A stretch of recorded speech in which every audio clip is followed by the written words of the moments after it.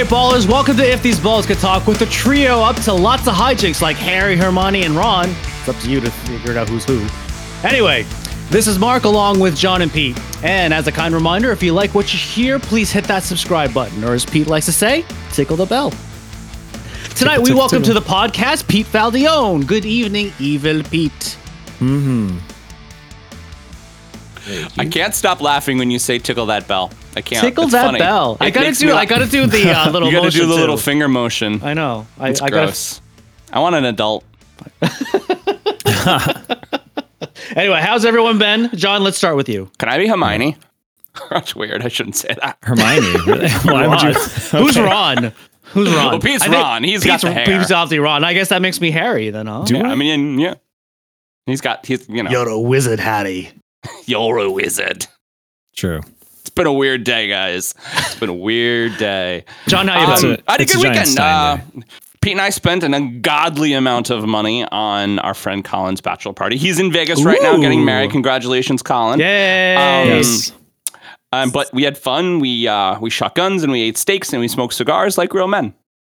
Yeah, I love how the night gradually went from like we're literally shooting guns and going to dive bars and gradually worked our way up the rungs of society to like at the end blowing hundreds of dollars in dinner and then being in like this fancy cigar lounge being like, yes, I'm glad the war has gone well now, see? So much money. It was good though. We should take you. Mark, you can take us. You got all the jobs. I'm confused though. So you went for the bachelor party and then left before the wedding? No, we weren't in Vegas for that. This was all in good old Saratoga. Yes, this was on Saturday. Gotcha. And he left yesterday. He left yesterday. Yeah. I see now. Well, yeah, I was confused because at one time you did mention that the bachelor party was going to be in Vegas, so I think that's why. Yes, one time I did mention we were going, but then I was poor and I didn't because I couldn't afford it. How are you, Mark? I'm always busy, don't sleep anymore. I got in the real estate gig, I got this one deal that I'm trying to close, and it's just crunch time, and so just trying to get through. It's just a lot of times in the real estate world, all you got to do is you're jumping over hurdles. You got to get over this hurdle, you got to clear that hurdle. Some hurdles a little higher than others, but is it a good hurdle? It's the final hurdle. Final hurdle. Exactly. And then this weekend, my brokerage is putting on a masquerade ball. Ooh. That benefits Operation Stand Down Rhode Island. It's an organization that helps veterans. Nice. So it's a good cause and should be a lot of fun. It's a black tie event. Wow. I know. Got to get to play all dressy dress and be all grown up. Dressy dress. You're gonna you're gonna look badass again. Oh, obviously. Mark cleans up nice. He does. Pete, how are we doing? And why don't you give us an update on Baby Watch? Oh, it was good timing that time. Sometimes you slack a little bit. It's like perfect. Yeah, it was good. So we are in the home stretch now. Basically, home stretch. Any episode from now until the babies could be the last episode that I'm on until I'm on hiatus. Yeah. Yeah. So we're it's definitely close. What is she now? Like going on 39 weeks. So it's like right at the end, but everything is good still so far. So I did appreciate the Halloween costume as the Kool-Aid Man. Yeah, she was rock and roll. Oh, she won Halloween. Steph put on a shirt where basically it was a red shirt with the Kool-Aid Man face right on her belly, and then a brick wall busted on either side of it. Of her sweater. She had a sweater. Yeah. Yep, and a sweater and a speech bubble. The speech bubble on the wall it said, "Oh yeah," coming from the Kool-Aid Man. I explained the Kool-Aid Man to Jamie because obviously she didn't know who he was. But she was like, "Oh, that's funny." I'm like, "Oh yeah." That's funny. I always like that Family Guy episode where someone like goes through the Kool-Aid Man's wall and he's like, "Oh, I see how that can be annoying." Yes. Also, work has been crazy. It's crunch time for me too. Just trying to get as much done as I can before I'm not there for a couple of weeks. Straight up. So, I mean, it's important. It's important to get all your projects in order. Anytime you leave for a long time. Oh, definitely. All right. Let's get to know our guests a little better, shall we? Now, as it's been a minute since we've hung out, Mr. Pete, we wanted to take a moment to congratulate you on your recent promotion. Now, you work in a little-known field of car auctions. Now, please tell us a little bit more about what your company does and why you enjoy working in the field. Well, thanks for having me. So I work for a company called Cox Automotive, and they are the largest auto remarketing company in the world. There's approximately 40,000 employees within the company. Wow. And yeah, it's quite a bit. Spans all across the world, Europe, Australia. We specialize in reconditioning the vehicles and offering them for sale to dealers only. So you do have to have a dealer's license in order to participate.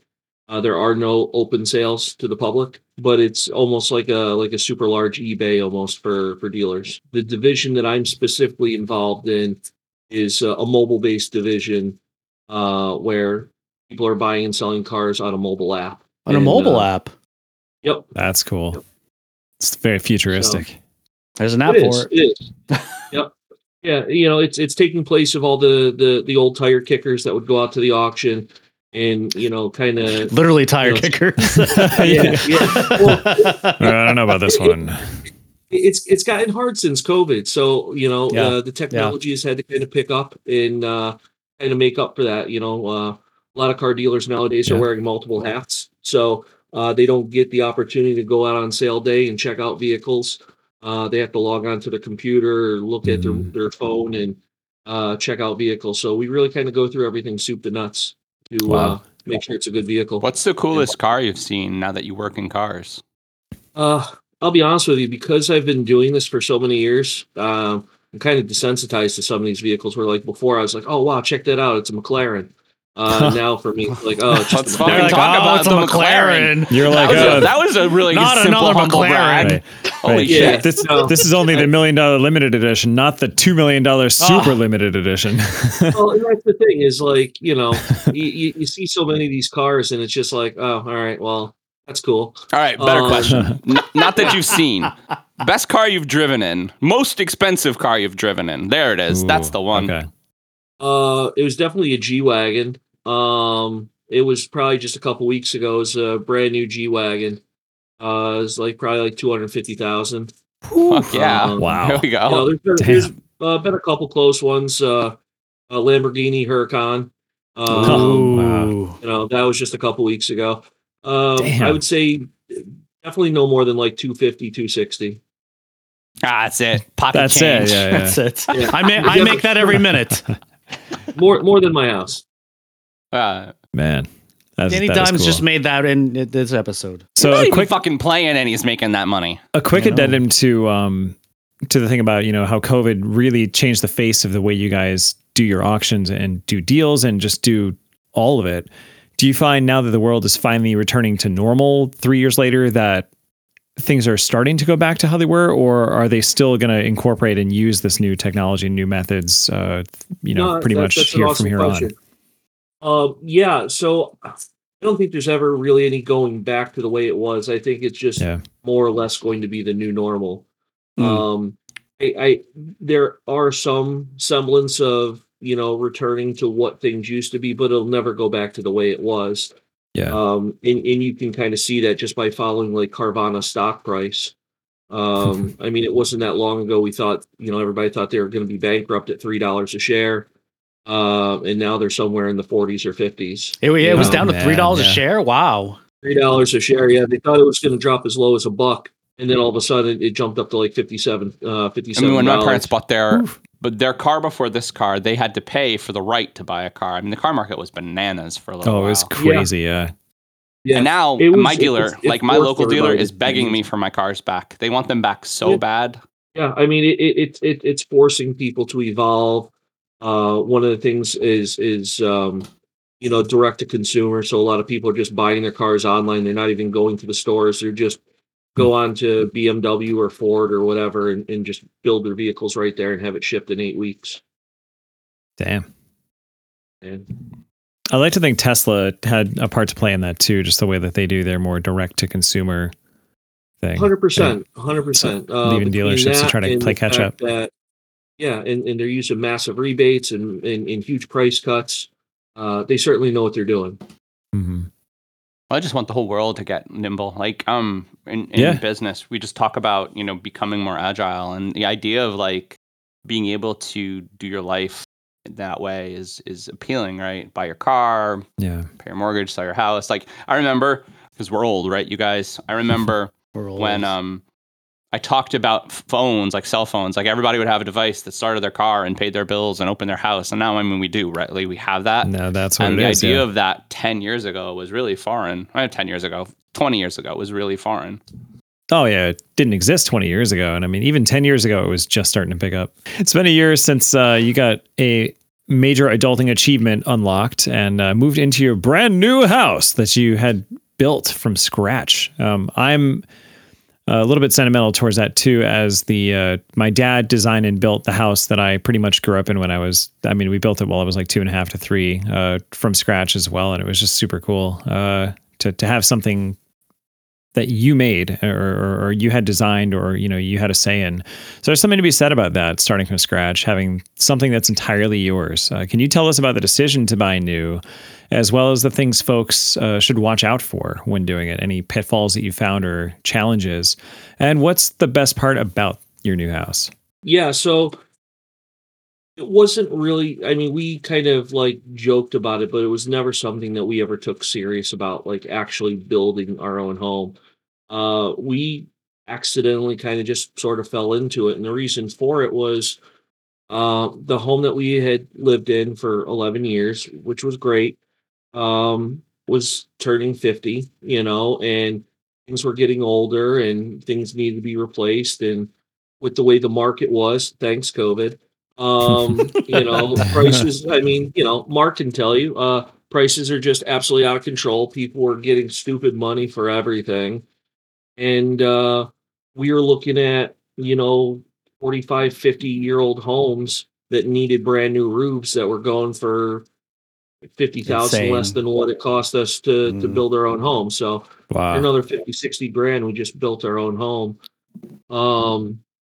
What I would say, the cool thing about it being a build is that from beginning to end, everything that you do is yours. But it's a very slippery slope when you start to kind of have that kind of freedom. And all of a sudden you're like, oh, I want marble this and I want quartz that. And Yeah. It adds up fast. It adds up fast. For sure. For sure. And all of a sudden you're looking at the base price of the home and then you're like, oh, I just added an extra 100 grand. Cool. Yeah. There goes the kids' college program. Right. They weren't going to go to college anyway. That's fine. That's what trade school's for. State school. Or yeah, there you go. Yeah. Go be an entrepreneur. They can go for free in New York. Thanks, Cuomo. Oh no, but so it was really cool. It was a really great experience. I would say my favorite part of the house is, I don't know, probably my office. It's kind of like an office slash bonus room. I've got like my TV on the wall so I can watch the games while I'm, doing some work. Got my Xbox and PlayStation. Sitting on a sweet podcast. Yeah, absolutely. Hey, Oh, yeah. Would I ever do it again? Probably not. Well, let's hope that with the brand new construction and everything that you only have to do it once. So that's the plan, right? Did you guys start with a model house and then you kind of customize it from there, or did you literally start from scratch? That's what I was going to ask. So, and that's a fantastic question. For the most I'm in part, the biz. Yeah. So they called it a spec home, but the only thing that was spec about it was the layout of the room. So I couldn't say, oh, geez, I want a hot tub in this room. It was already spec'd out in terms of like how many rooms. You could have. It would have cost another 50 grand. Yeah, I know. Everyone's got a price. I'm already hemorrhaging. But no, we got to do almost everything on our own. Like it was originally spec'd out for I think a 7-foot basement, so we did a 9-foot basement instead. But that was the only thing that they allowed us to change from spec. We couldn't make any modifications to like the size or where the rooms were, but we did the carpeting, the floors, the cabinets, the materials themselves. Yeah, everything was customized. The higher basement, cool, that's going to pay back in spades. I bet. Like, big time. Yeah, for sure. So much more customized. Well, are you guys going to ultimately finish your basement? You think, or is it finished already? Eventually. I wanted to wait and see how the water table kind of worked out. It's a good idea. Because it is that new construction, the ground is still sort of settling. Yep. We don't have like a real firm idea as to like where that water table kind of sits. It seems to be doing okay. My sump pump, the first winter kicked on a bunch, but again, that ground is kind of agitated, and we're not really just there yet. But the whole summer, it never kicked on at all, which is nice. That's really, that's really good. As a general rule of thumb, you're supposed to wait at least a year to finish the basement. Yeah, big time. One of our neighbors that we have, they're a little bit lower of elevation, and they had flooding several times. Oh, I can imagine. Yeah. Oh no. They had to take their basement down to studs at one point. Oh shit! Yikes! And water ruins everything. Water does ruin everything, but also it gives life. Yeah, we also kind of need it. Damn it, water! Be more convenient. Stop being so complicated, water. Yeah. And now for something completely different. Like I said in the intro, Pete and I recently attended our buddy Colin's bachelor party. So this is now the 5th bachelor party that I've planned. Thought it would be fitting to talk about the first one I helped plan many moons ago, yours. That's right. So what was your favorite part? Why did I think it was a good idea to wear fluorescent orange to paintball? And what were some memorable bachelor parties that you've attended since then? That's you, Pete. That's you, Pete. That's you. This is still the interview section of the podcast. Oh wow! I just assumed the 2 different Pete's did paintball. No, we didn't do paintball in mine. But I only wore fluorescent orange once, and that was yours. That's a mistake. You only made once. First and last time, John. No, I played paintball before that. I don't know. I just picked a fucking shirt out, and I was just like, this will be fine. This shirt's kind of shitty. And then everybody was like, shoot the glowing orange guy. Pretty much. So I don't really remember a whole lot of that because we started drinking pretty early. But that is true. As one does. You probably wore the fluorescent orange because you didn't want people to see the paint on your shirt. There you go. But what did we do? We did paintball, and then I found this bar that had beer taps at the tables. I thought that was fucking cool. That sounds dangerous. Yep. It was awesome. It was awesome. Is that place still there? I think so, they right? literally just closed. Literally this year. I did drive by in O'Toole's though recently, and I was like, I remember that place. I forgot where we went to dinner, but then we went to Saratoga. Saratoga was a big part, and we went to Saratoga. We went to Barn Cider over. We went to Barn Cider, right? Because you guys fucking love Barn Cider. Cider. Oh yeah, that was really awesome. That's a Valdeon Wilson tradition. It is cider, straight up. I knew things about stuff, and maybe some. I mean, even you guys too. Some cool bachelor party things you've done. Stuff you can talk about, not stuff you can't. Well, I mean, there was the epic one, the multi-bar extravaganza in Buffalo. That was yours. John and my cousin Tim. Shout out to Tim for helping put that all together with John there. That you guys, that was a pretty magical day on a bus and then going nuts. It was like I remember running bars. into the random bachelorette party. Oh right? yeah, that was amazing. Yes, it was like bar number amazing. 4 or 5 though, so we were all feeling pretty good. And one of the things that they were doing a scavenger hunt, and I guess one of the things is they had to kiss a bald man. So yep, I know a bald man. That's right. Yeah. who got to cash in on that one? I remember that. You're like, it wasn't Ed. I will take one for the team. That was a crazy night. It's really that was a good night. It's really kind of you, Mark. Did you remember the random... I took one for the team on that one. Yeah. Do you remember we had to stop the party bus at some random ass dingy liquor store because my cousin had a hunch, Bobby, that there would be this Jeremiah Weed whiskey there. And sure enough, there was. It was like dusty on the shelf. And he's like, this is the greatest whiskey ever. He's like, stop the bus. So we were waiting for him to buy this bottle of Jeremiah Weed whiskey that it's like flavored whiskey, and we were just drinking that the whole way to bar number 1. Not a sponsor. I don't even know if they still exist. It sounds terrible. It was pretty good, actually. Yeah, it was good. But although it's one of those like, did we all have that? I don't remember having that, but it's like a flavored scotch, right? So it's really sweet. So it's kind of more like a dessert. I thought it was a bourbon. Drink. Maybe it was a bourbon. I thought it was a scotch. Jeremiah's Weed is a bourbon. We'll have to look it up. All I know is that it was like whiskey research candy department. or bourbon candy. It's a bourbon. And they have a sarsaparilla whiskey. Oh god. Sarsaparilla? Yeah, there's some weird flavors, but for some reason that sticks out. That and me saving him from getting pretty beat up. Terrible. It was okay, but then again, we had also We were also between bar number 1 and 2. That's right. We had already drank at Hamburg Brewery at that point. I have a question for the three married men on this podcast. Okay. The three amigos. Now, if and when you ever decide to renew your vows, do you guys get to have like another like stag party or anything like that before that? Absolutely. Totally. So what would we do at this party? Same thing as last time. Just bachelor parties are very personal. Paintball again, Pete? Absolutely. Yeah. No orange shirt this past weekend, we went to a actual gun range. It's the first time I ever shot a weapon. And what kind of gun was it? Do you remember? But surprisingly fun. I shot a 9mm AR-15. Pete, like a man, shot a 12-gauge shotgun. Right off the bat. Oh, that's launched like a man does. 15 slugs on that sucker. But like very safe, very professionally run, like a really solid. It was a really good range. Really solid upscale place. I felt like super, super, super comfortable. I was like, this man knows everything. That was way more control than the time that I had shot guns into a mountain in Alaska in the middle of nowhere. You think? Slightly. Although we did have an ex-military dude there that was coaching us then, so that was a big help. The guy who you went to see, who was marrying a friend. Yes, that guy. It's pretty awesome. Nice, Amy. That was congratulations. Yep. Yeah. See, the 12 gauge to me was not that big a deal because shooting the shotgun in Alaska, it was loaded with bear slugs, and not just for fun. It was because you literally have to have a shotgun on you at all times with bear slugs because bears. Because bears. Like we were ATVing around a glacier lake, and he's like, "Oh yeah, don't forget the shotgun." He has it strapped to the back of his ATV. He's like, "Bears." I was like, "Oh shit, where are we going?"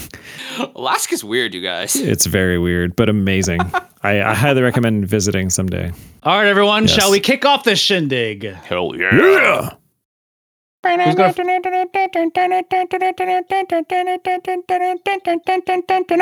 First topic. That was it right there. Counts. The NFL trade deadline was this past Tuesday, and there were some big moves, including the Washington Commanders unloading Chase Young to the 49ers, Montez Sweat, or as John calls him, Sweat Montez, to the Bears. We also saw Joshua Dobbs moving from the Cardinals to the Vikings for some unknown reason. We might talk about this. We might talk about this more a little bit later. And much to John's demise, Leonard Williams moving from the East to the West Coast after getting acquired by the Seahawks from the Giants. Sorry. And of course, we must talk about. And of course, we must talk about that team that Donald Trump once put in $1 million bid on. The Bills acquired cornerback Rasul Douglas from the Packers. That's your preamble to get into the Bills. I just learned that. Maybe I relearned that. That was the weirdest. That was the weirdest time in Bills history. Just a real quick aside. So the bids were between the Pagulas, who ultimately won the team by the highest bid and liquidated cash to do it, of $1.4 billion, which now the team's probably worth like $5 billion. But the other competitors were, as Mark said, Donald Trump, which had he bought the team, would he have ended up being president? We don't know. And the other competitor, John Bon Jovi, who totally wrote a letter from Toronto promising that he would not immediately move the team to Toronto, and everyone in Buffalo said bullshit. And basically now Bon Jovi was he living on a prayer? Yes, he was, because he lost, and Bon Jovi is now banned in all of Buffalo. He was halfway there. Yeah. So all right. So everyone. Who won the NFL trade deadline? The 49ers are just the rich team that gets richer. The 49ers, man. I mean, Chase Young's incredible. Hold on for a second, though. Yeah. The 49ers just lost to the Broncos. So that's maybe. Yes, because that's why they needed Chase Young. Yeah. I mean, their offense is also. They picked up Randy Gregory from the Broncos, too. Yeah. Like, their front seven is an all-star team right now. Oh, it's ridiculous. It was already an all-star team. It's ridiculous. Well, the Chase Young pickup is very, very strong. I'm surprised that Washington liquidated. I'm not surprised that the Giants liquidated, but I'm surprised that Washington did. I'm a little bit like Montez Sweat and Chase Young. I mean, you can build a team around that. That's the two biggest pieces of their defense. But the Commanders didn't. That's the thing. Yeah. They didn't build a team they failed to do enough. I think all 4 defensive linemen were first-round draft picks, and they haven't been able to do anything with them, so they're trying to rebuild, right? Leonard Williams made me sad. Leonard Williams is one of the Giants that people really liked. And I think that in general, the team was a little sad. But also, at the end of the day, when you suck, you have to start rebuilding with something. And he was definitely draft capital. I mean, they got a lot for him. Yeah. He was probably one of the most valuable. You said he was probably one of the most valuable Giants assets. Yeah, probably. And he seemed sad, but Joe Schoen doesn't give a shit about anybody, so he's just like, "Fuck off, buddy." Pete, what do you think? Evil Pete. No, I mean I'm in agreement. The rich got richer with the 49ers, right? Yeah, I mean, come on. The whole team is, like you said, it's an all-star team. Well, just the front seven is. Their secondary is still a little suspect, but yeah, but still, like, if it wasn't for Christian McCaffrey, I wouldn't be doing as good as I am right now. Gotta love that fantasy, right? There's the emotional investment part of it, right? That's right. Some other not so well-known moves. Donovan Peoples-Jones got traded from the Browns to the Lions. I mean, that's a pretty interesting move. I mean, the Lions are in a hunt. The Lions are also in a hunt, right? Oh, they're the hungry. Lions they're are very hungry. Yeah, the Lions are going to win the NFC North for sure. Yeah. A lot of people are thinking they're the Super Bowl favorite. I don't know if I'd go that far, but I would say Super Bowl contender. They look. I got to tell you, I'll always bet on the Sun God. Amon St. Ra? Yes. Yeah. Amon Ra St. Brown. Amon Ra St. Brown. He's a St. Brown brother, and he has a better name than his brother. Are all of the wide receivers that were suspended for gambling at the start of the season back on the Lions, or are some still? Yes. Still well, suspended? the ones that Jameson Williams was the number one, but yeah, the ones that were suspended for 6 games initially got it changed to 2 games. So Jameson Williams is back, but hasn't really done much. Okay. For whatever reason, the Falcons, they think they're still in it too. At 4-4. I mean, I guess they could win the NFC South, but they made it's not the strongest division, so they've got a shot. They made a couple trades. One, they got a defensive lineman in Contavious Street from the Eagles of all teams. Interesting. And they also traded for Van Jefferson from the Rams. Ooh, I don't even have that on my sheet here. Yeah, well, you don't have my sheet. I know. You can't touch my sheet. Oh wait, obviously the winner of this is the Kansas City Chiefs, who gave away Mecole Hardman and then got him back. Yeah, I love that. They traded for him. Hey, you know what? We're sorry we lost you. Can you come back? It's just the weirdest NFL season. Yeah. I mean, honestly, there's so much crazy shit happening. Well, there's so many people are hurt. There's really no like everyone thought the 49ers were going to be the team to beat, the ultimate favorite. And now, yeah, they've lost 3 in a row. So they look vulnerable. So there's really no like team that's like an upper echelon team right now. But we're at that halfway point. Yeah. So we'll see what happens. Yeah, I'd argue the Eagles still kind of fit that bill right now. Yeah, but defense is suspect. I know, and yeah, they can bleed. We've seen it. So they've won a lot of close ones, right? I don't see. Patriots almost took them out earlier. What's actually really interesting, I think, is that now that Joe Burrow has played his preseason, the first 4 games of the season, the Bengals are real again because Joe Burrow is healthy. Joe Burrow has now played his preseason, and they look sharp. Yep, just in time to play the Bills. Why are they such slow starters, though? The Bengals, they are slow starters, and they are consistently slow starters. Why does it matter how you start when it matters how you finish? That's right. That's what she said. Well, luckily the Bills have Rasul Douglas to stabilize what's been a reeling secondary for them, and mainly because they're not just down one starting corner in Tre'Davious White. Yeah. Really, they're down 2 from where they thought they would be at this point, because number 1 pick last year for them, Kaiir Elam, just has not panned out. He's not been good, and he's been a healthy scratch most games, and now he's on IR. So that was a disaster. So they are in bad need of a corner. The only other starting corner that's not injured right now is basically an undrafted or 7th round pick somewhere in there, Christian Benford, who's worked out great, but Rasul Douglas from Green Bay is a great addition that was badly needed. The second that Trey White went out for the season with an Achilles tear. He sounds like a Batman villain. Also, Rasul Douglas. Yes. Next topic. Because we brought it up, before his ACL injury this past week, Kirk Cousins completed 35 of 45 passes for 378 yards in Week 7 and led his Justin Jefferson-less Vikings past the now seemingly human 49ers the week before. It was a good win for them, and at least for the moment, changed the national conversation around Kirk Cousins. Probably one of the best mid-level journeyman quarterbacks. Cousins said in an interview that even when he wins, he's his own worst critic and hates to see plays not go his way. But now the conversation has changed. Cousins this past week had a season-ending ACL injury, as well as being without Justin Jefferson and relying on Joshua Dobbs. Apparently, can the Vikings bounce back even a little? And also, why was Cousins even on quarterback? Was everyone else busy?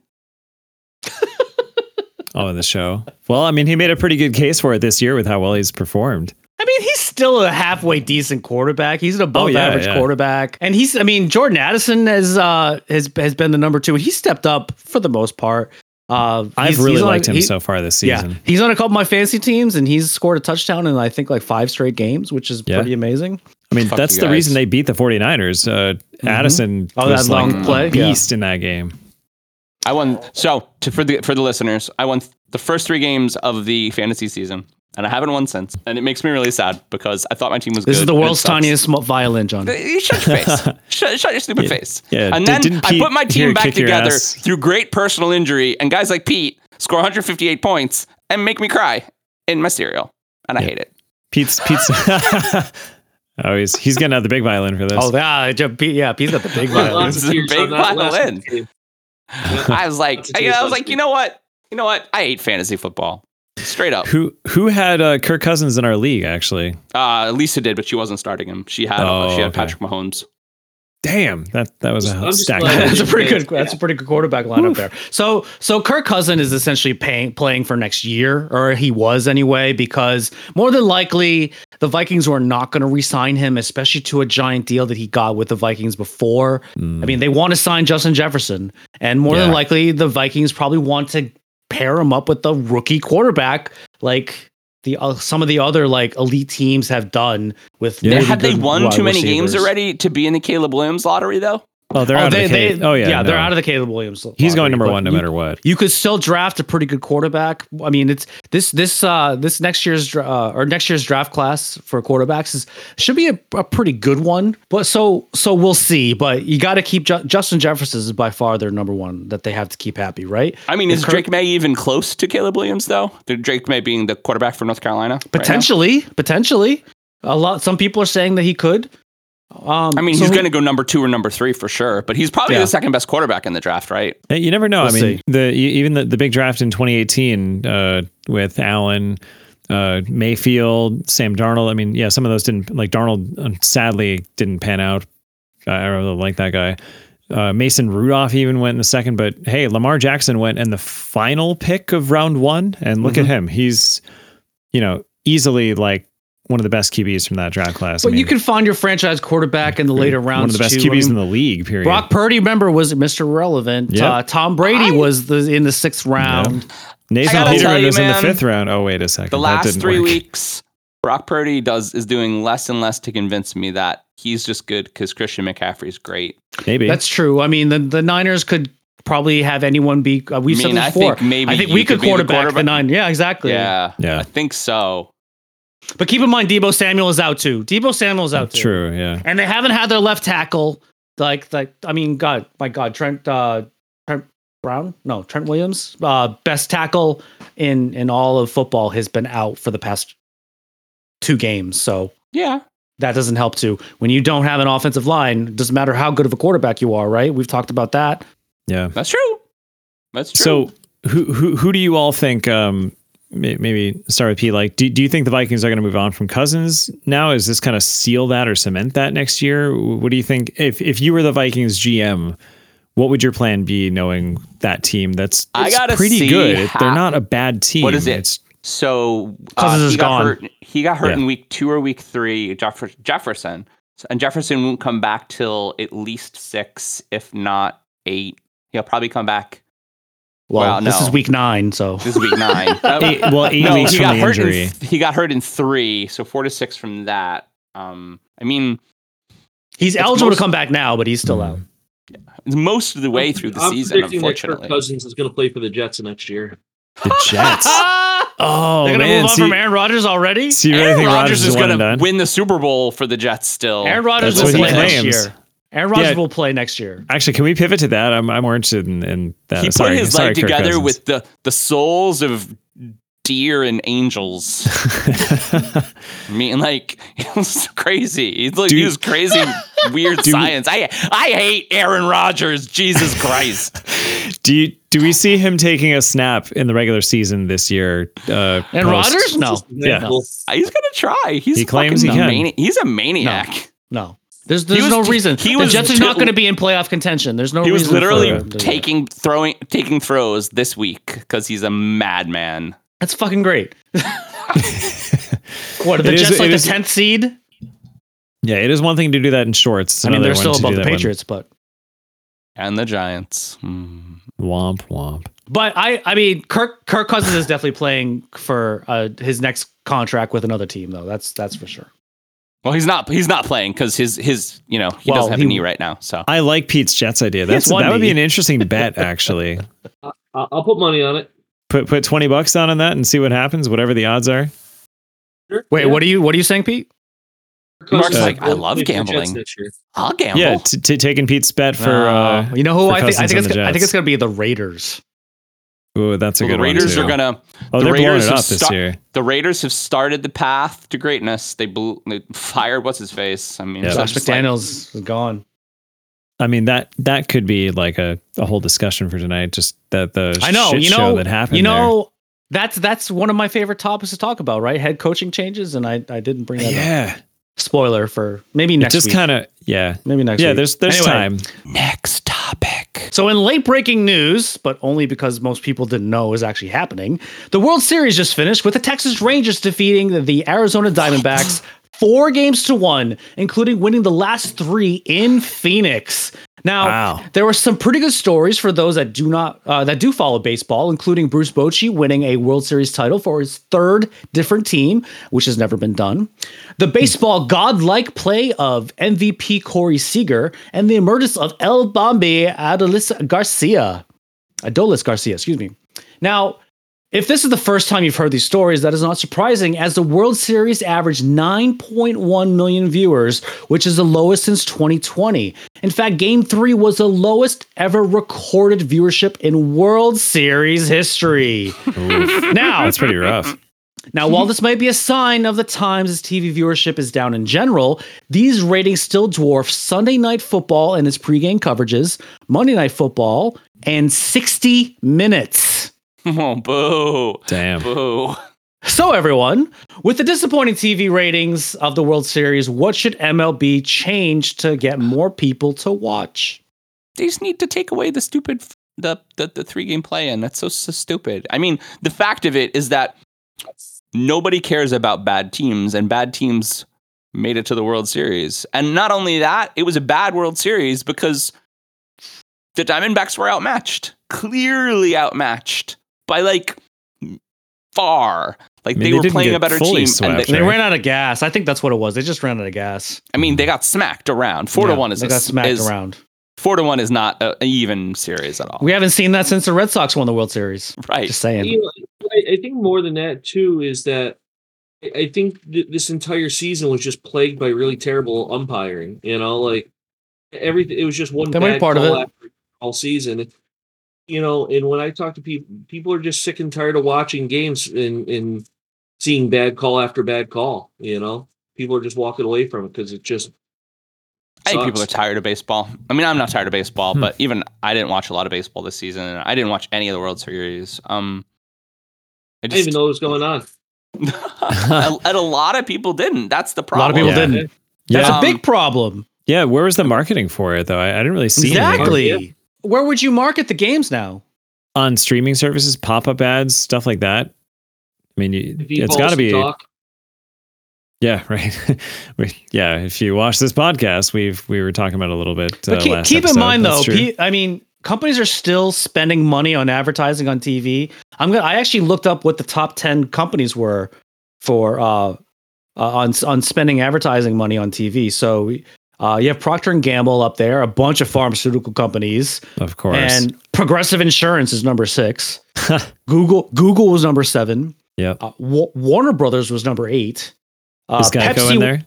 Geico is not in there. Not in the top Really? 10 anyway. Okay. Pepsi was number 9 and Amazon was number 10. You know where commercials are right now? Where are commercials? And Evil Pete knows where commercials are because his girls watch YouTube too. They're on YouTube. They're on YouTube. Like the big YouTubers, right? The ones who have, 10 million in video. Mr. Beast, right? Mr. Beast has unskippable 2-minute ads. Ooh. Unskippable. Full on commercials right there. Full on commercial. And it's almost high a res, show. High res, 4K, TV quality commercials for Mr. Beast. Damn.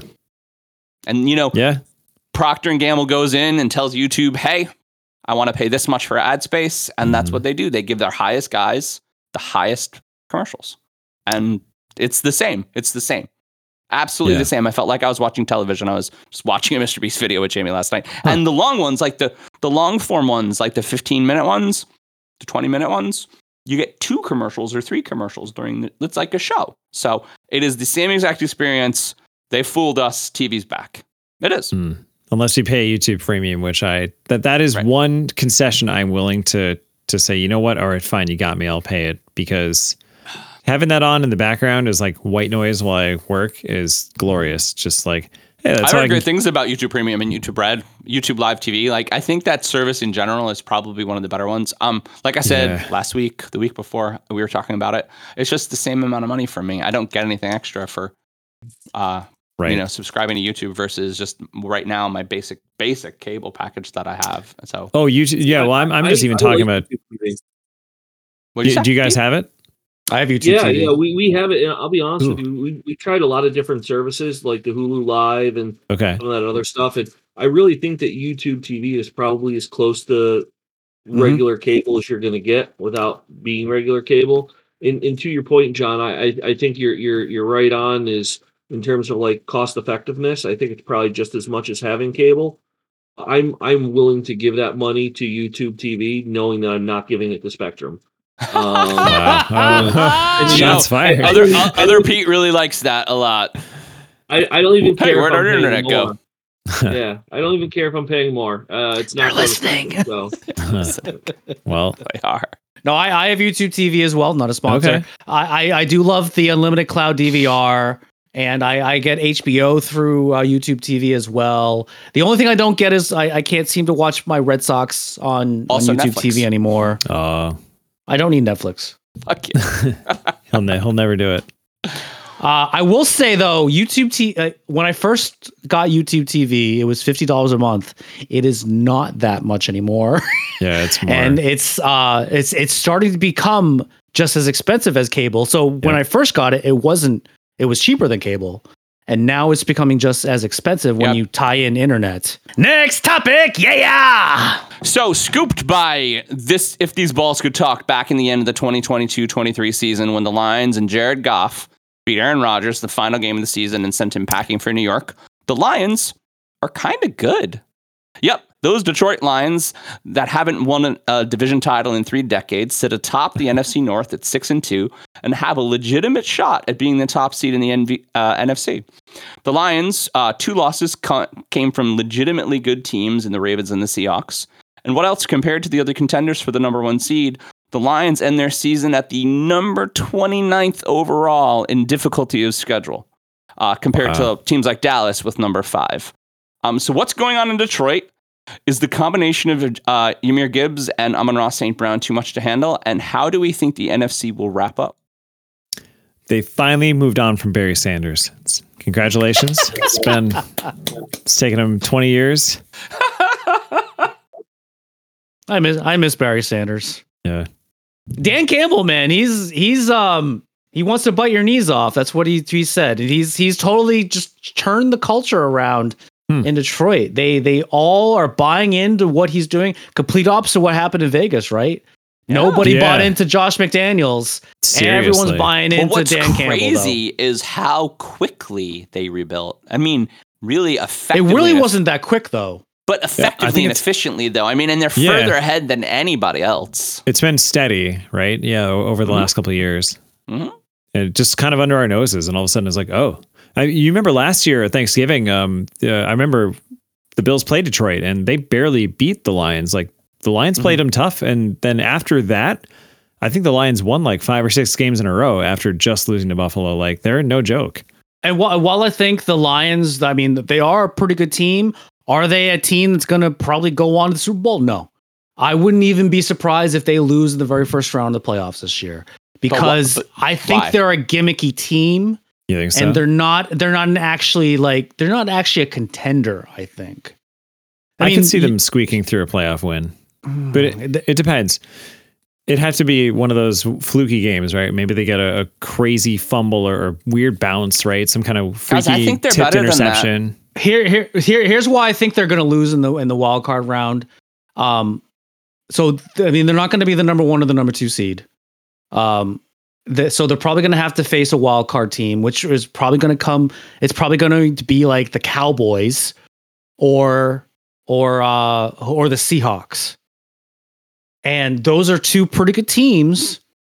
And you already said, John, they lost the Seahawks already, and they lost to the Ravens. So they've lost to some pretty good teams already. So that's why I think they're like gimmicky team. They haven't really beaten a lot of really good teams. Now, I think it's a step to maybe eventually doing that. But this year, just step back for a second, though. The NFC North is a garbage fire. An absolute garbage fire. Absolutely. And so of the garbage fire teams, they're obviously on top. But when you look at it, they're actually ranked second in the NFC overall, because the Seahawks are 5-2 and the Eagles are 7-1.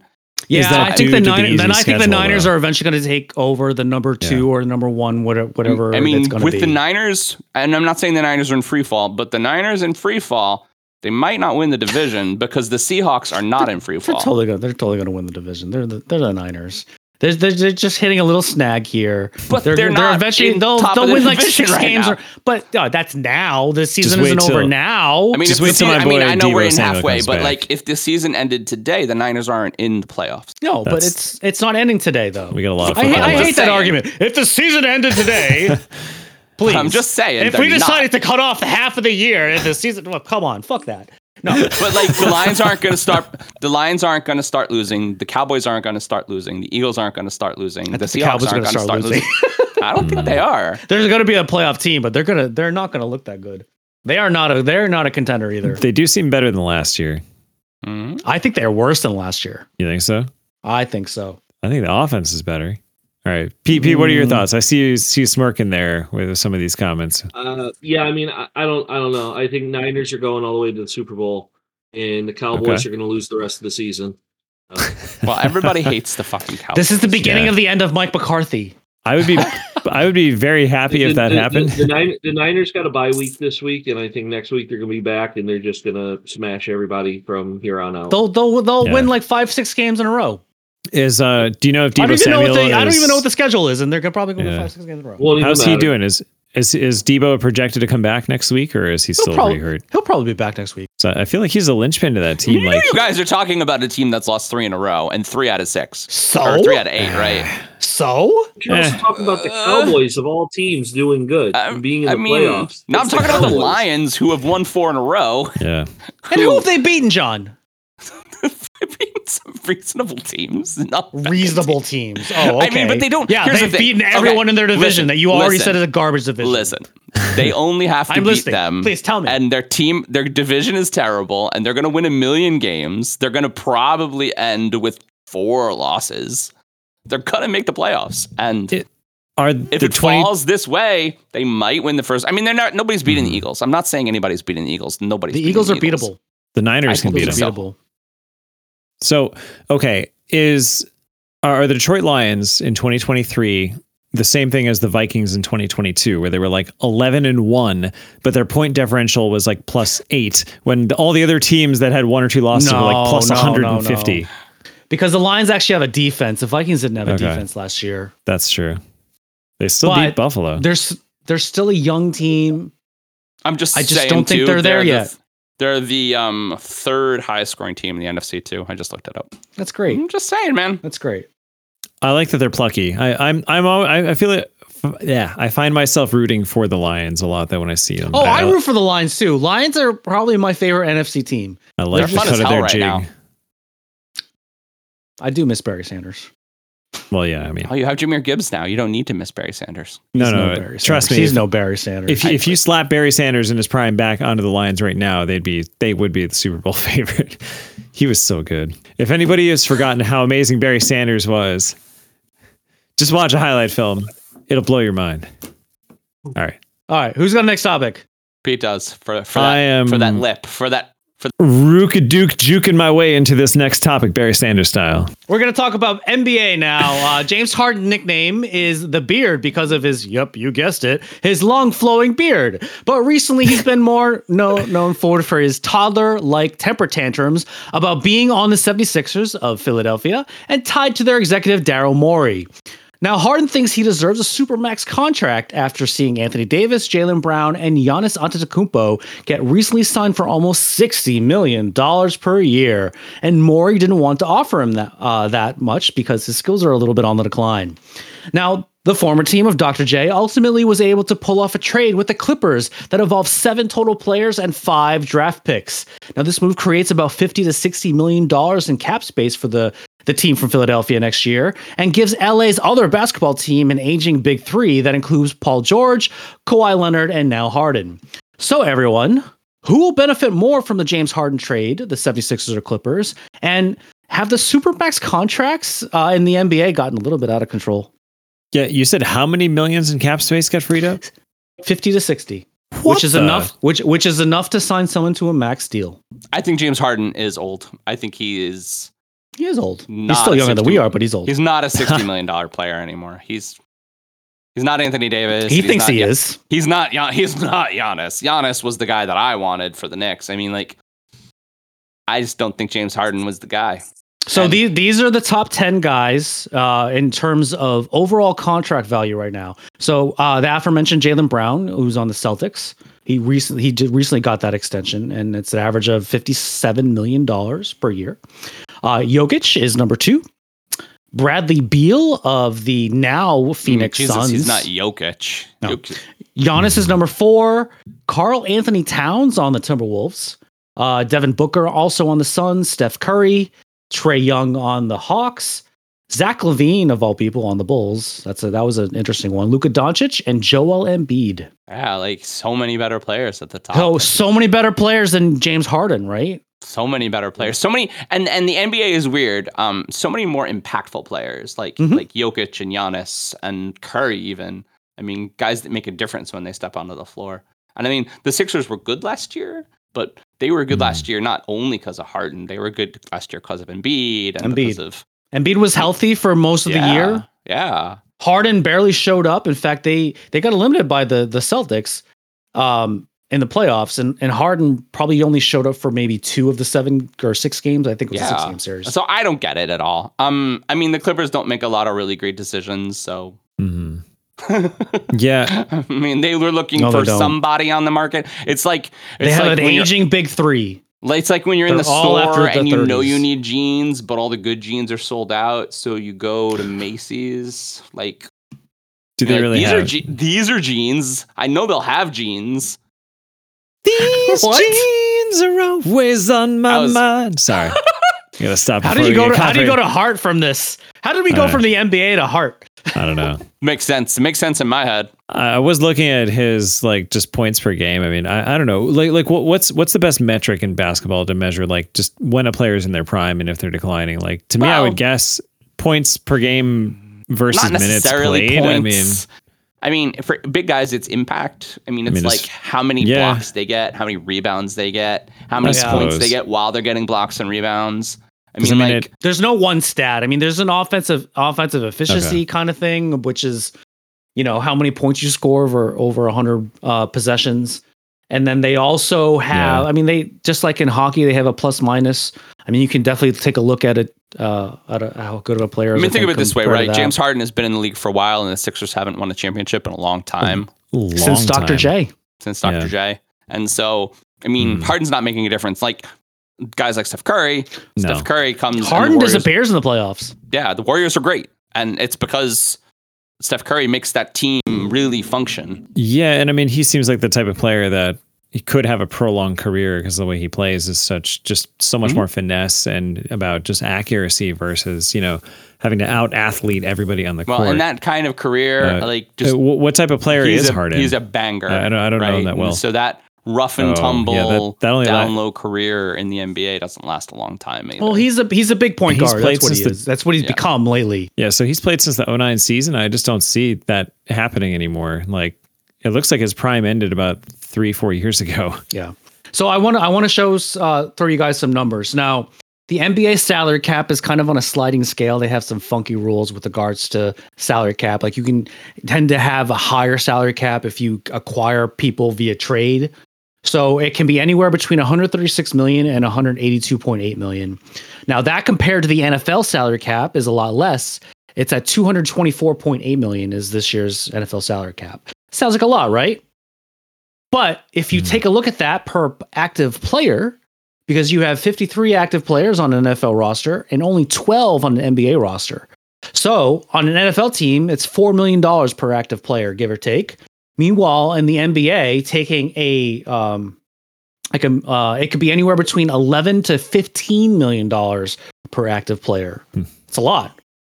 It's a big difference. Yeah, it's a much smaller roster. Which is why you don't see NFL quarterbacks making $60 million, but apparently an NBA player can make $60 million. Yeah, I can see that. I also did more math. Damn. So operating budget based off of the salary caps, the salary cap total altogether amounts to $7.2 billion for 32 NFL teams. And in the NBA, now because of the sliding scale, you can't really go off one or the other. So I took the median value, and it's 4.7 billion. A lot different. That's two and a half billion. I mean, how many NBA teams? There are 30. Sorry, there are 30 NBA teams. 30. Okay. So I mean, but like you said, I mean, it's fewer players rostered, Yeah. so the cap doesn't need to be $60 million though for an NBA player. NFL rosters are ridiculous. $60 million. I mean, you see that's a lot. And you see what Premier League pays though. Premier League pays even more. The highest paid professional athletes play for the Premier League. That's very true. And I mean, they have huge rosters. But that's true. Impact. Like Messi gets on the pitch, and the teams win because Messi's better at soccer than they are. And you could say the same thing about NBA players, though. Yeah, but the good ones. I mean, not James Harden. Not a lot. No, you're right. Not a lot of soccer players are making Messi money, but a lot of NBA players are making like Steph Curry money. Yeah. Messi's not coming back next year, right? Yeah. Who is Messi? Messi. Well, he's on. He's in the US in now, MLS. Right? Yeah, my understanding. Yeah, so he got as soon as his contract was up. Was that only for 1 year, or was that? No, it was like 3 years, I think. Oh, okay. Didn't Miami win? So is he going to be like Messi showed up and Miami win? Well, yeah, but they didn't win like the league. Yeah, they won a lot of games with him. So that would make him like, if you watched Ted Lasso. Sorry, Steph. That would be like the Zava of the MLS. Zava likes next topic. And so now for something completely different. We reached the time that finally that Disney is releasing its forever postponed MCU movie, The Marvels. The Marvels will be a functional sequel to Captain Marvel and follow her and two other light-powered heroes as they get entangled by the big bad, Kree, an enemy of Captain Marvel, Dar-Benn, who, by the way, is the real-life fiancé of Loki, Tom Hiddleston. I am very excited to see the next chapter of Phase 5 as well. Anything else that includes Amon Vellani's Kamala Khan. Are we excited for another female-led movie? What do we think is the big bad in Phase... I don't know what I wrote there. Are we excited for another MCU movie? Very excited. It says a big E in. Good I don't know what recovery. that means, so I'm just going to leave it. I am very excited about the Marvels, regardless of whether or not it's a female-led movie. I'm just the whole story of Captain Marvel. I love Captain Marvel. Like that was, and I think it probably had something to do with the music too, because it was all like 90s music, and I love 90s music, so that might have something to do with it as well.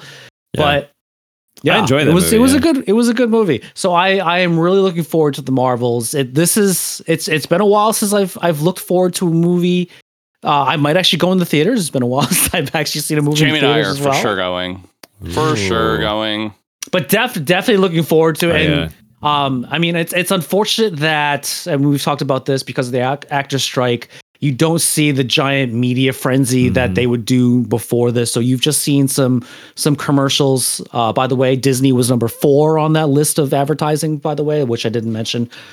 And oh yeah, I believe it. so I've seen a bunch of trailers for the Marvels. I would have seen it, I think, regardless of whether or not they put $1 of advertising into Well, it looks so good. I mean, like, here's the thing. You take that cast, right? You take Captain Marvel and Brie Larson, but you also take Amon Vellani's. Amon Vellani is the most exciting thing that's happened in the MCU since Tom Holland. I think she's interesting and charismatic and funny. And I still have to watch that. And Tuna Paris is really great, like really, really great. If you there's a Netflix show you should watch, Mark. It's called They Clone Tyrone, and it's not interested. It's awesome. As soon as you said Netflix, she's a great actress, and so she's going to play the girl from WandaVision. So she's the girl from WandaVision who is in this show now that she has powers. And I don't know. I mean, it's probably partially because I have a daughter and I love strong female leads now. But I think that the show itself looks incredibly exciting. And I just really am itching. Eva P, what about you with being the father of 2 girls? What do you think? I think it's really exciting. I've always been a huge fan of Kamala Khan. I think the idea of Miss Marvel is really awesome. The TV show I thought was okay. I thought they spent more time talking about her backstory or her family's backstory, not really much about character development and Kamala Khan herself. But I'm really excited about Amon Vellani is Kamala Khan. I mean, oh yeah, big time for sure. Right. She reminds me of like Tobey Maguire Spider-Man. Like she's like made for this character. I'm a little like thrown off by like the light powers versus like in the comics where like her limbs just kind of like stretch, kind of like a Stretch Armstrong type thing. But I'm really super excited about how Marvel is going to start tying in other brands. And with that, younger cast of characters. So my big thing that I'm really super excited for, aside from seeing the Marvels, because I think it's going to be an amazing movie, is the rumored post-credit scene with Kelsey Grammer reprising his role as Beast. As Beast? Yeah. Well, what? Are you serious? Well, there's supposed to be a revamped X-Men coming out, right? I am so psyched for X-Men. Yeah, so I mean, they're talking that's supposed to be more like Phase 6, but with the use of Professor X and the classic 90s X-Men theme music in Multiverse of Madness. Yep. I caught it. I don't know if I mentioned this on the show before, but I did definitely tell you guys about it. And so during She-Hulk, one of the Easter eggs was that She-Hulk was like kind of just scrolling her tablet, and there was a story about a clawed man getting into a bar fight. Mm-hmm. Yep.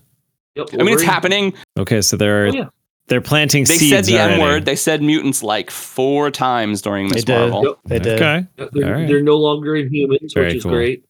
Well, like you said, they had the 90s X-Men theme in Multiverse, right? Yeah. That made me so excited. That they're dropping Inhumans as a character class, and so Inhumans are a type of mutation that comes from a thing called Terrigen gas, which was brought to Earth by the Kree. Yada yada yada yada yada. Okay, so it's a specific subset of mutation. Okay. And I wouldn't be too surprised if you don't even hear about that ever again. No, probably not. They can't talk about it anymore because now Miss Marvel has her powers from the bangle, and it looks like, at least from the trailer, that the bangle has some sort of significance in the new movie, and so we'll probably see more of that. Sure, because it looks like whoever this big bad in the Marvels, she has her own bangle. Right. Yes. Yeah. Ooh, right. So she has something that's giving her power. So, Jamie is like a walking Marvel encyclopedia at this point. Pete, are your daughters into any of the Marvel movies? And if not, would this be, do you think, a good entry point since it's so like female superhero centric to get them involved? My girls have always kind of been into Marvel more than Star Wars, which is fine. So for like Grace's favorite character has always been Black Widow, and of course, anyone who knows Emma wouldn't be the least bit surprised that her favorite character is the Incredible Hulk. She is the Incredible Hulk. So yeah, I mean, they very much love all things Marvel. Like Emma had been waiting for like a month to watch the newest Spider-Man Across the Spider-Verse with me. So much so that she watched it without me. No. Huh? Oh wow. So yeah, no, and I definitely think that this is a great entry point for anyone who hasn't already introduced their children. There really are so many incredible, female characters. Whether we're talking about Shuri or, Captain Marvel, Miss Marvel. Jamie's favorite is Scarlet Witch. Good Scarlet Witch, not bad Scarlet Witch. Yeah, for sure, for sure. There's so many great options here for you to kind of get your kids involved in, which I would highly recommend. That really what Disney's really killing right now is they're killing diversity. They're doing such a good job, and so just like by killing, you mean they're celebrating and not actually they're doing a really good job with having women be in the front, having minorities be in the front, having disabilities be in the front. For a while there, the year they put out Eternals, which was fine, not great, but fine. But a lead character in the Eternals was hearing impaired, and a lead character in the following Hawkeye show, which is a Daredevil Echo, is also hearing impaired and Native American. So Native American hearing impaired main character. And the thing that I like about Marvel too, in terms of diversity, where I think they're a step ahead of everybody else, is they're not forcing it down your throat. It's just like, this is just the way life is. They're not making a point to be like, hey, check out how inclusive we are. It's just like, you know what I mean? So that's a great point. Marvel is just so much better. Yeah, and I think that stems, Pete, from and John too, talking about this is always in Marvel's shtick. I mean, look at even the X-Men comic in 1963, like the whole point of it, and even Spider-Man, like it's always been about the underdog, 100%. Right, and about just different kind of people that were always, picked on or like, defaced for just being not like everybody else, and it kind of celebrated that as well as brought awareness to that fact. I mean, who was that, Rick, that told us? Stan Lee once told him that Spider-Man always had a mask because he always had the idea that it could have been anyone under that mask, and it helped the reader, no matter what, like age, skin color, sex, whatever, like they could put themselves and be like, that could be me. They actually talk about that in the most recent idea. I mean, it totally mentioned in the most recent Spider-Man movie where Jamie Foxx's Electro is just like, I thought you'd be a black kid from Brooklyn. It was like kind of a call to Miles Morales, but like kind of a call just to that, like that aspect. Topic steal. Well, you know what? Can I jump in real quick? No, let me get a turn. I'm actually going to steal something off of John's list that he sent me. Seeing that we're already talking about nerdy stuff, how about we go into my next favorite, or if not my absolute favorite, Star Wars. So after closing on Ahsoka, Star Wars fans are just waiting on the next live action title, with Skeleton Crew set for release in January 2024, as well as Acolyte and Andor Season 2 later in the year. There's a ton of content coming up. We're aware of the Thrawn movie in the works, as well as a Mandalorian film.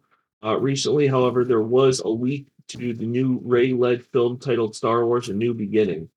With the current state of the franchise, especially with the focus on the period between 6 and 7, I don't think we need to know what happens to Rey, especially in a universe without an actual villain.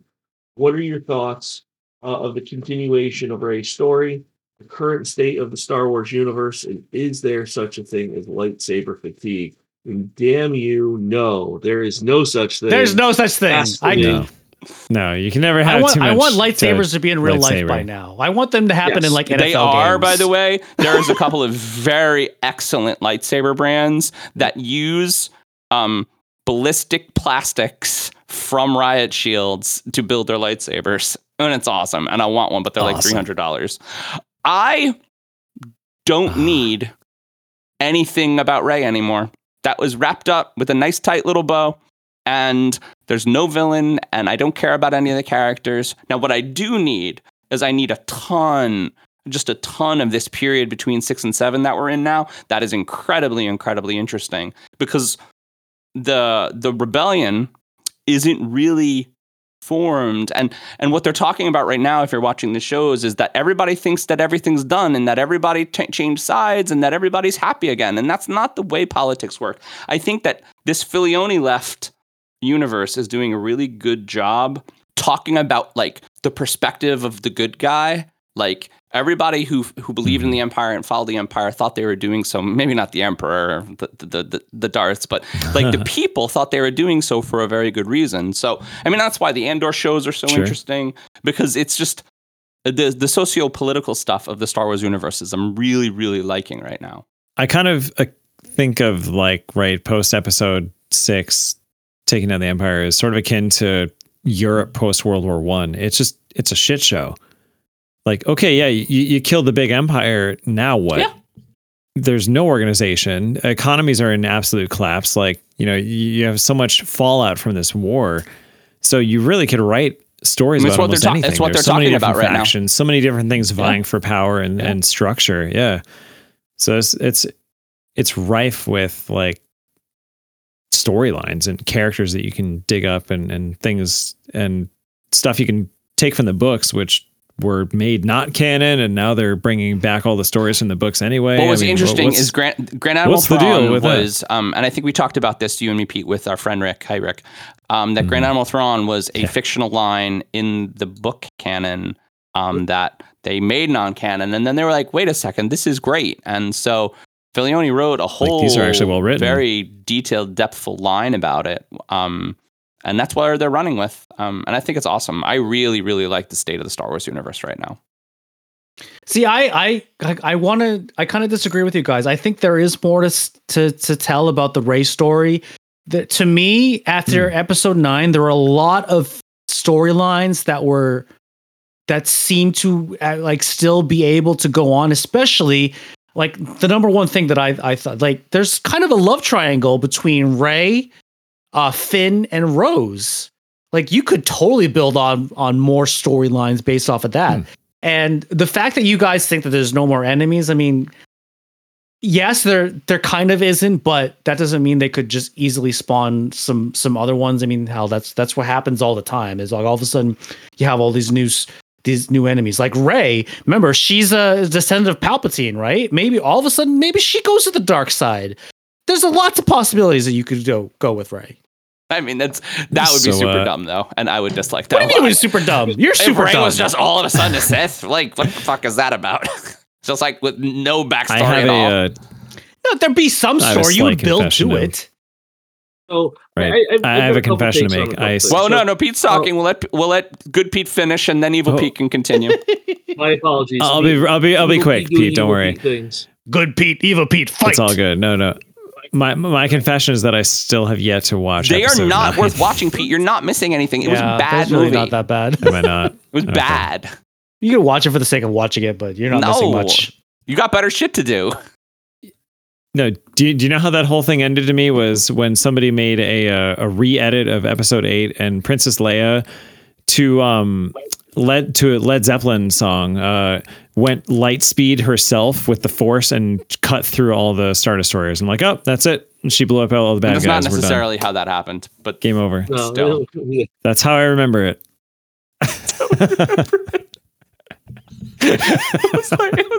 Okay, sorry, Pete. Go ahead. All right, Pete, go.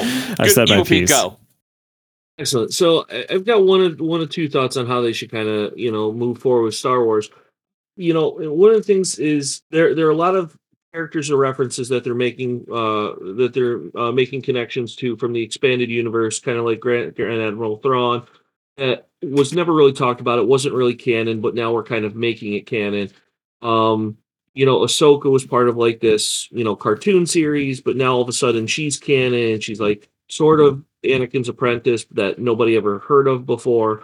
So I almost feel like if they're going to do that, they should almost do like a new show that kind of runs parallel to like the Ahsoka or even like the Clone Wars, where they talk about characters that they've only mentioned, like Quinlan Voss, which was a character that is from the books that got brought up in the Ben Kenobi TV series, and tie that into Asajj Ventress, who just got brought up in the Ahsoka TV show when they're referencing the planet of Dathomir, the sisters, the witches.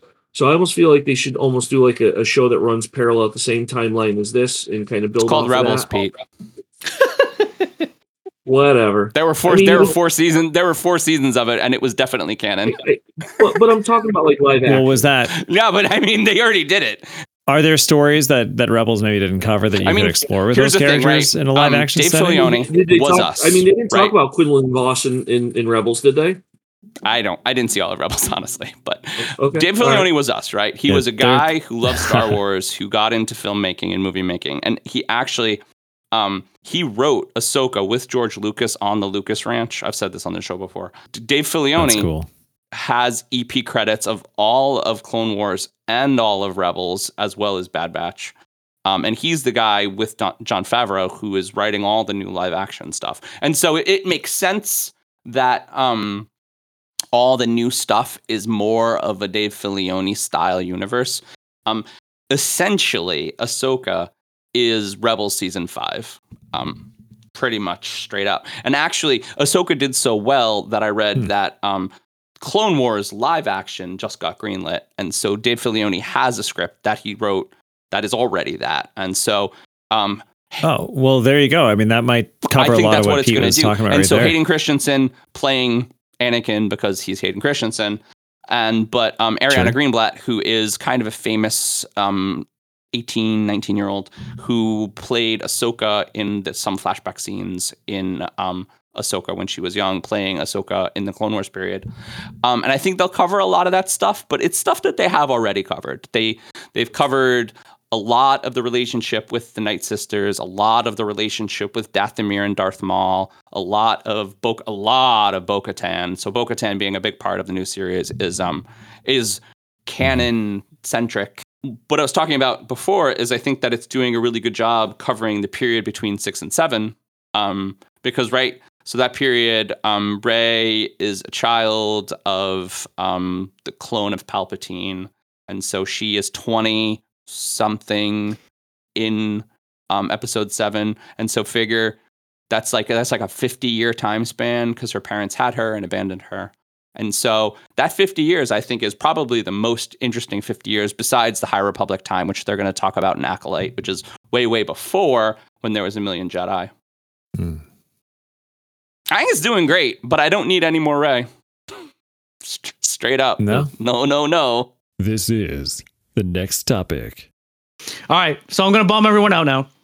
So we're going to start this topic by apologizing to the community north of me in Lewiston, Maine, that recently fell victim to a mass shooting. Now, the Gun Violence Archive categorizes a mass shooting as an incident with a minimum of 4 victims shot. And while you hope it won't affect your community, we've seen 587 recorded mass shootings this year in 43 states and Washington, D.C.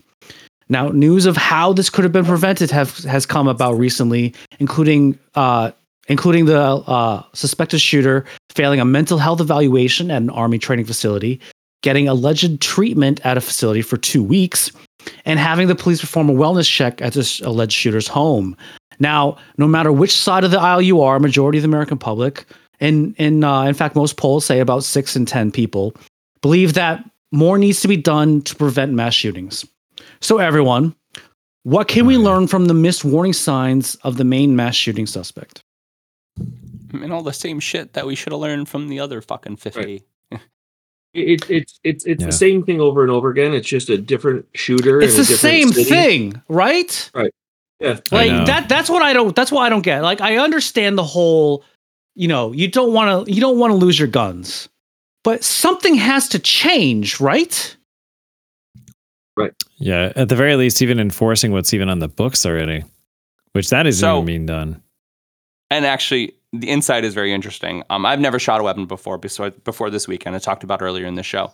Until this past weekend. So I shot an AR-15, a 9mm AR-15. I didn't really, besides hearing about them in shows. I was a little appalled at how easy it was to be accurate. It's fun to shoot. And easy. And it's fun easy and to easy shoot. to shoot. Easy. There was almost nothing to it. Should anyone have it outside of that controlled environment, though? No, never. Never. I mean, that's what makes it so dangerous. I felt the same way the first time I shot one. What is the in need Alaska? for the general like, public wow, to have automatic rifles? That's what I don't understand. There is none. Because the argument is, well, the bad guys have it, so I need that to let's protect talk myself. let's talk about the people who have some government fears. The government's going to come get you if you don't have your guns. We're colonial days and we're going to fight people off. You're not. That is generally why the Second Amendment came about, right? Because they were afraid that it has gone too far. But it's also not gone too far. Yeah, it's also not 1776 And if a anymore. militarized government wanted to take your guns, they would just come and kill you and take your guns. Because I mean, and the thing is, the same people that are talking about they're coming for my guns, are the same people that are sitting on the Capitol with these firearms and flak jackets and everything else. Like, you are the bad guys. What don't you understand? I'd like to not get distracted though from this, which I think is maybe a separate issue from what Mark originally brought up. And the real actual problem is that there are a lot of ill people in the world, and it is too easy to get guns. And ill people should not have guns because, let's be honest, most sane folk aren't going to kill a bunch of people in a fit of sadness or a fit of rage or a fit of agony. Like most sane people aren't going to do that. And so the real issue in America is mental health. We have a mental health epidemic in America. There's a lot of sick people and a lot of sad people, and they don't have a place to go. Yeah. And on top of that, a much more robust gun regulation and control system for people that have legitimate diagnoses that could be considered a threat or dangerous. There is no way that Lewiston should have happened. I mean, there's no way that any of them should have happened. There's no way that a crazy person from a rich family should have went into an elementary school and killed a bunch of children, but it happened. And I mean, that's so fucked up when you think about it, because it was avoidable, and they've all been avoidable. Oh, now I'm fired up, Mark. And there are certain checks and balances within the system. Now, I guess he did try to get a silencer, and he was denied ultimately because he truthfully answered that he had some kind of a mental health episode. And so the owner of the gun shop said, I can't sell this to you right now. So it's nice to see that someone kind of did their job, but he already had the guns. Right. So let me ask you a question though, Mark. Why does a silencer for an assault rifle even exist for public purchase? Why? That for military operations, sure. So the argument for that is you might need it for hunting, because if you wanted to keep it machine gun. Okay. But why do you need a machine gun? Why do you need a machine gun for hunting, right? Yeah. 30 deer. Clearly. Right. Wouldn't that right. Yeah, unless you love eating bullet-ridden deer. It's just I see what you mean. I mean, it's out of control. Listen, it's out of control, and the people that are afraid to get their guns taken away from them are like, I'm mentally stable. It's like, that's great. It's not for the people that are mentally stable. It's for the people that aren't mentally stable. It's not for the responsible gun owners.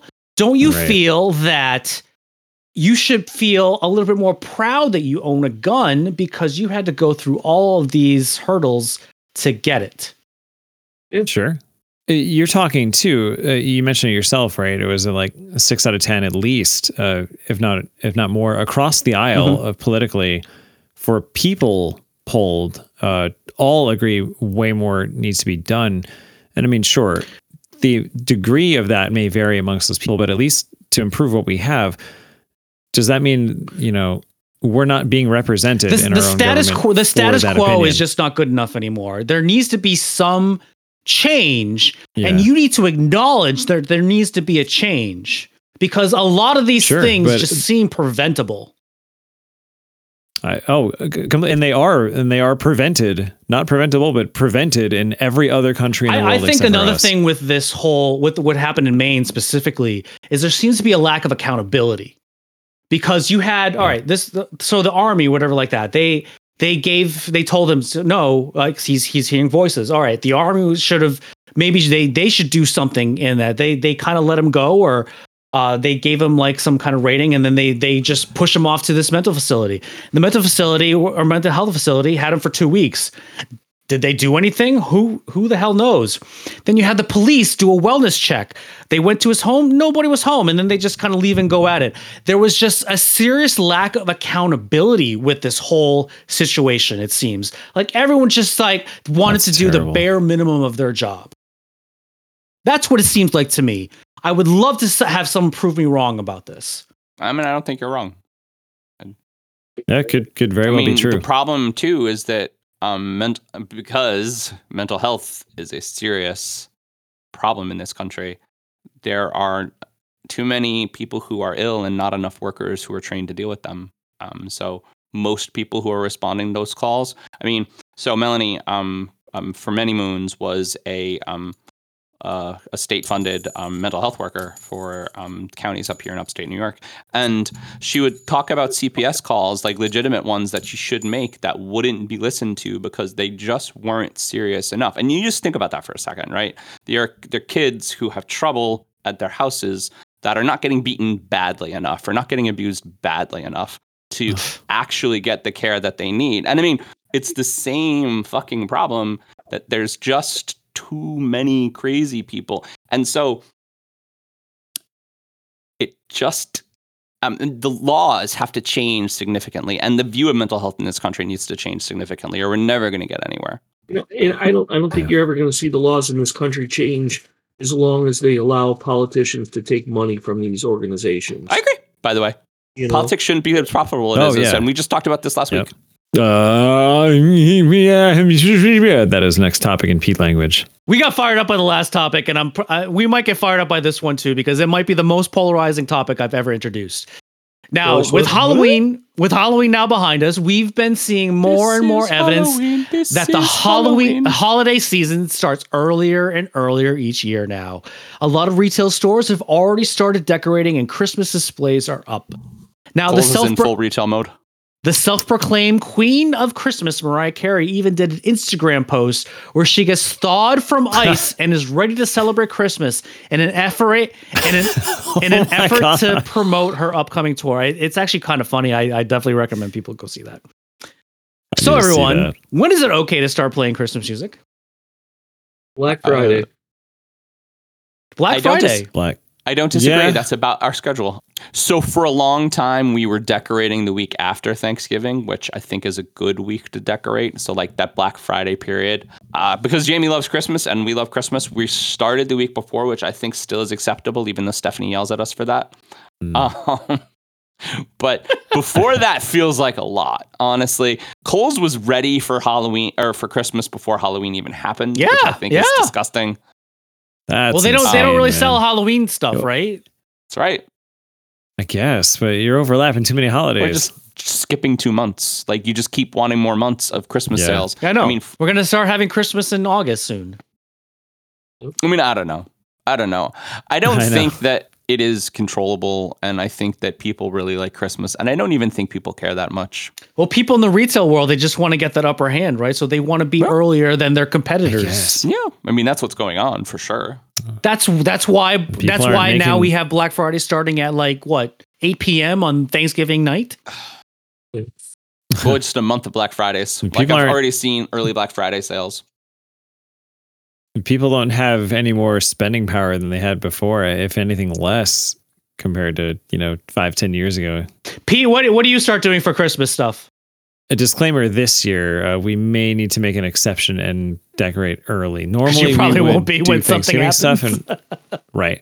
Usually it's like the first weekend in December, but we may need to get stuff up now because there won't be any time to do it later. So I apologize. I'm now a part of that. Evil Pete, what about you? Whole problem. Right after Thanksgiving, I would say first week in December. Ready to roll. Yeah, good time. And then we'll probably keep it up until the first weekend of January, and then everything gets packed up and put away. Yeah, like clockwork. You know, myself personally, I don't have any kind of date that I have to start decorating for Christmas, and I want to start listening to Christmas music. There have been years where I don't want to listen to a Christmas song until Christmas Eve. There have been years that's happened. And with regards to decorating for Christmas, there's been some years I don't decorate for Christmas until the week of Christmas. Yeah, I personally, it depends on my mood, I guess.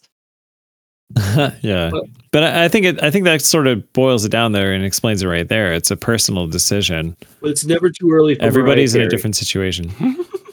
So Newsweek did a poll of the top 10 most played Christmas songs. Can you guys guess any of them? What do you think is number one? I mean, maybe It's Cold Outside. Well, no, it's not even on the list. What? Because it got canceled. I mean, that's a rape song. So. Well, I'm bringing it back. Yeah.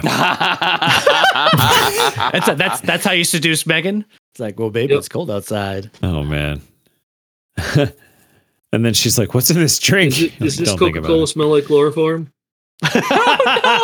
Oh God! All right, so we were talking about Mariah Carey. Where do you think All I Want for Christmas Is You falls in the top five?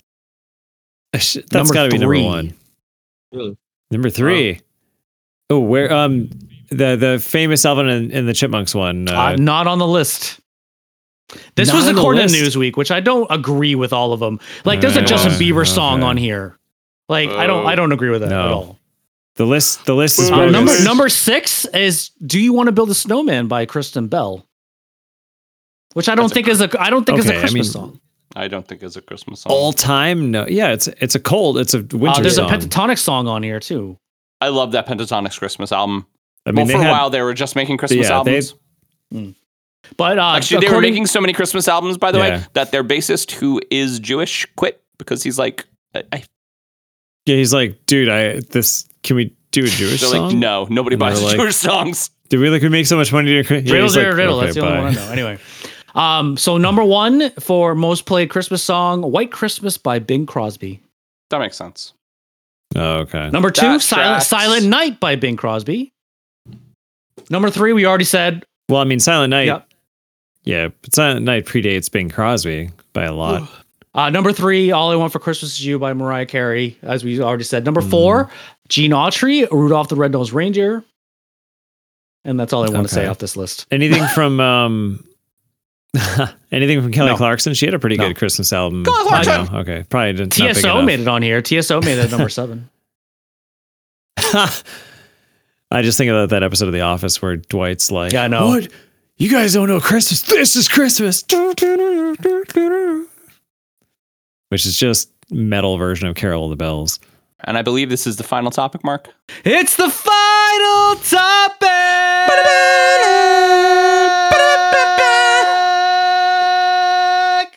Clearly, after listening to our podcast, the Biden administration has issued a new executive order on artificial intelligence. We're going to talk nothing but politics now on this show. This is the U.S. government's first action of its kind. The bullet points of the deal are requiring new safety and security standards for AI, including requiring companies to share safety testing with the government. As well, the law will attempt to protect a consumer privacy, support workers, and promote innovation and competition amongst a host of other things. According to them, this order represents the strongest set of actions any government in the world has ever taken on AI safety, security, and trust. But I wonder if it has any teeth. That's a good voice. Thank you. And how it will be enforced. Do we think this is a good first step by the U.S. government? And do we think it will actually force any change? I think it's a good initial step, but will it actually be able to enforce it? Probably not. Did you hear why this executive order came about? Why don't you tell me, Mark? Well, from our podcast, clearly. Yes, clearly. But there was another reason why it happened. There was a private screening of the latest Mission Impossible movie. And because they're like the big villain in Mission Impossible is AI, I guess Biden got spooked and he's like, I think I need to sign this as executive order. Is that really what happened? That is a truth fact. That sounds like fake news, Mark. Yeah. I don't think that is fake news. Was he just scared of totally believe Alex it. Mask? I totally believe it. It's like, oh, that young man. I mean, I will say. So I've heard it on multiple news outlets, so that's why I think it's true. I haven't heard it on TMZ, but we'll see. Now, I have said this before, and I want to say it again. with all the technology that's happening on, especially with deep fakes, there needs to be some kind of regulation or like a Surgeon General's warning about this is not a real video or something like that. Like, because people are going to want to, they're going to believe essentially they already believe a lot of things on the internet that's wrong. So of course they're going to believe some of these deep fakes are wrong as well. Like, or I'm sorry, some of these deep fakes are accurate when they're really not. I mean, I feel like so many are going to slip through the cracks that, like, when you do catch somebody, it's got to be a severe penalty. It won't be, because they don't want to do that. Nobody's going to catch anybody because it's impossible. It's not impossible, but like, it's going to be so hard. It's not impossible, but it's so hard to catch it. So when you finally do, it's like, if it's not something that's pretty strict or severe, then everyone's just going to laugh at it and just keep doing stuff anyway, because they're like, we're never going to get caught. And if we do, who cares? It's a slap on the wrist. So I'd like to see some kind of major, especially in the acting and film industry. I like the thoughts that are surrounding this, and not only about just like the safety, because the safety and security obviously is important, but I think that the things that the government are going to really need to stay up on, especially as the technology advances, is worker protection. I think worker protection is very, very important. And I think that just like no antitrust, I think that all of the companies are going to need to really be able to talk to each other and kind of build together so that we can create something that can actually help help the country, help the race, help us advance, and not just like use technology to stymie us more and more and more. To Mark's point too, I forget, you had said some real life example a minute ago in my mind, just blank, but I was just reading something today about Nicolas Cage, apparently like filmed at most a quick thing for I think it was The Flash, right, where they were like doing multiple universes, and he's like, yeah, I just stood there in my weird Nicolas Cage Superman suit and just didn't do anything. I just acted with my eyes for like 5 seconds of footage, and somehow they turned that into me fighting a giant CG spider, and he's like, I had nothing, I didn't do anything. Those scenes look like those scenes though, they look like shit, and they looked clearly fake. Yeah. That was definitely the worst he did part. And I enjoyed that CG. movie. That was definitely the worst part of that movie, though. Right. The stuff at the end. I just love that it's like when you have a major build actor that goes in there for something and thinks he's filming something, and then you see the movie and it's what ends up on screen is completely different than what really was. That's one of the reasons why the actors are on strike, but it's his likeness. That's one of the reasons. What I'm really concerned about, but it's his likeness being represented for there. That is that I've read stories now about the people in the extras portion of the Screen Actors Guild walking onto set and getting their bodies scanned and then being asked to leave. And just imagine. Yeah, that's the major thing. I mean, you probably. Which, by the way, sounds totally illegal. Totally illegal. Right. Totally illegal. But I mean, are there specific provisions in this legislation that cover that? Because it falls under worker protection. I don't believe that specifically it's going to cover.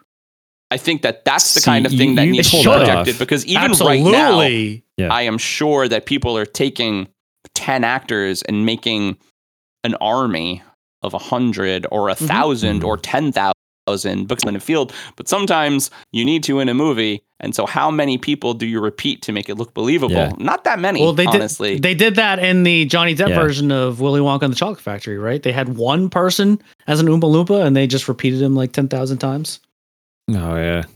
Yeah, I guess it's an old trick, but the problem is it's getting easier and easier to do and more convenient, and it looks better. I don't know why that's what I thought of as the example in top of my head, but John, you did pause we got a delay on or 10,000, so you got to go or 10,000. Well, it's too late. You got to do it right away. Okay. I try. Right. You were speaking well, and I honestly think you could. We got the whole word. It was just segmented there by Everybody's sleeping now too. Why not turn the game off? But, I don't know. It's actually a good game. 20-16 Steelers right now. Your Will Levis is hanging in there. Yeah, he's only down by 4 with 56 seconds. Touchdown. Oh, that was not a touchdown though. Never mind. That was a bad. It's all right though, because the league that I have a chance in, Derrick Henry has like 20 points. So whatever. Oh, he did. He rushed for a touchdown today. He did. All right, are we ready? Yep. Let's do it. It was a good show, everybody. So that has been our 10 topics. We'd like to thank our guests for joining us this week. Thank you, Evil Pete. Thanks, Pete. Thank you, guys. Thanks for having me. Thanks, Please Steve. subscribe to us on our YouTube channel and follow us on our socials at If These Balls Pod on X, Instagram, Facebook, and Threads. Our website is www.iftheseballscouldstalkpod.com. This is Mark Pescian from my partner John Campagna and producer Pete Steffen. That's what we feel they would say if these balls could talk. Bye, everyone. Bye-bye. Goodbye, everyone. Till next time. If these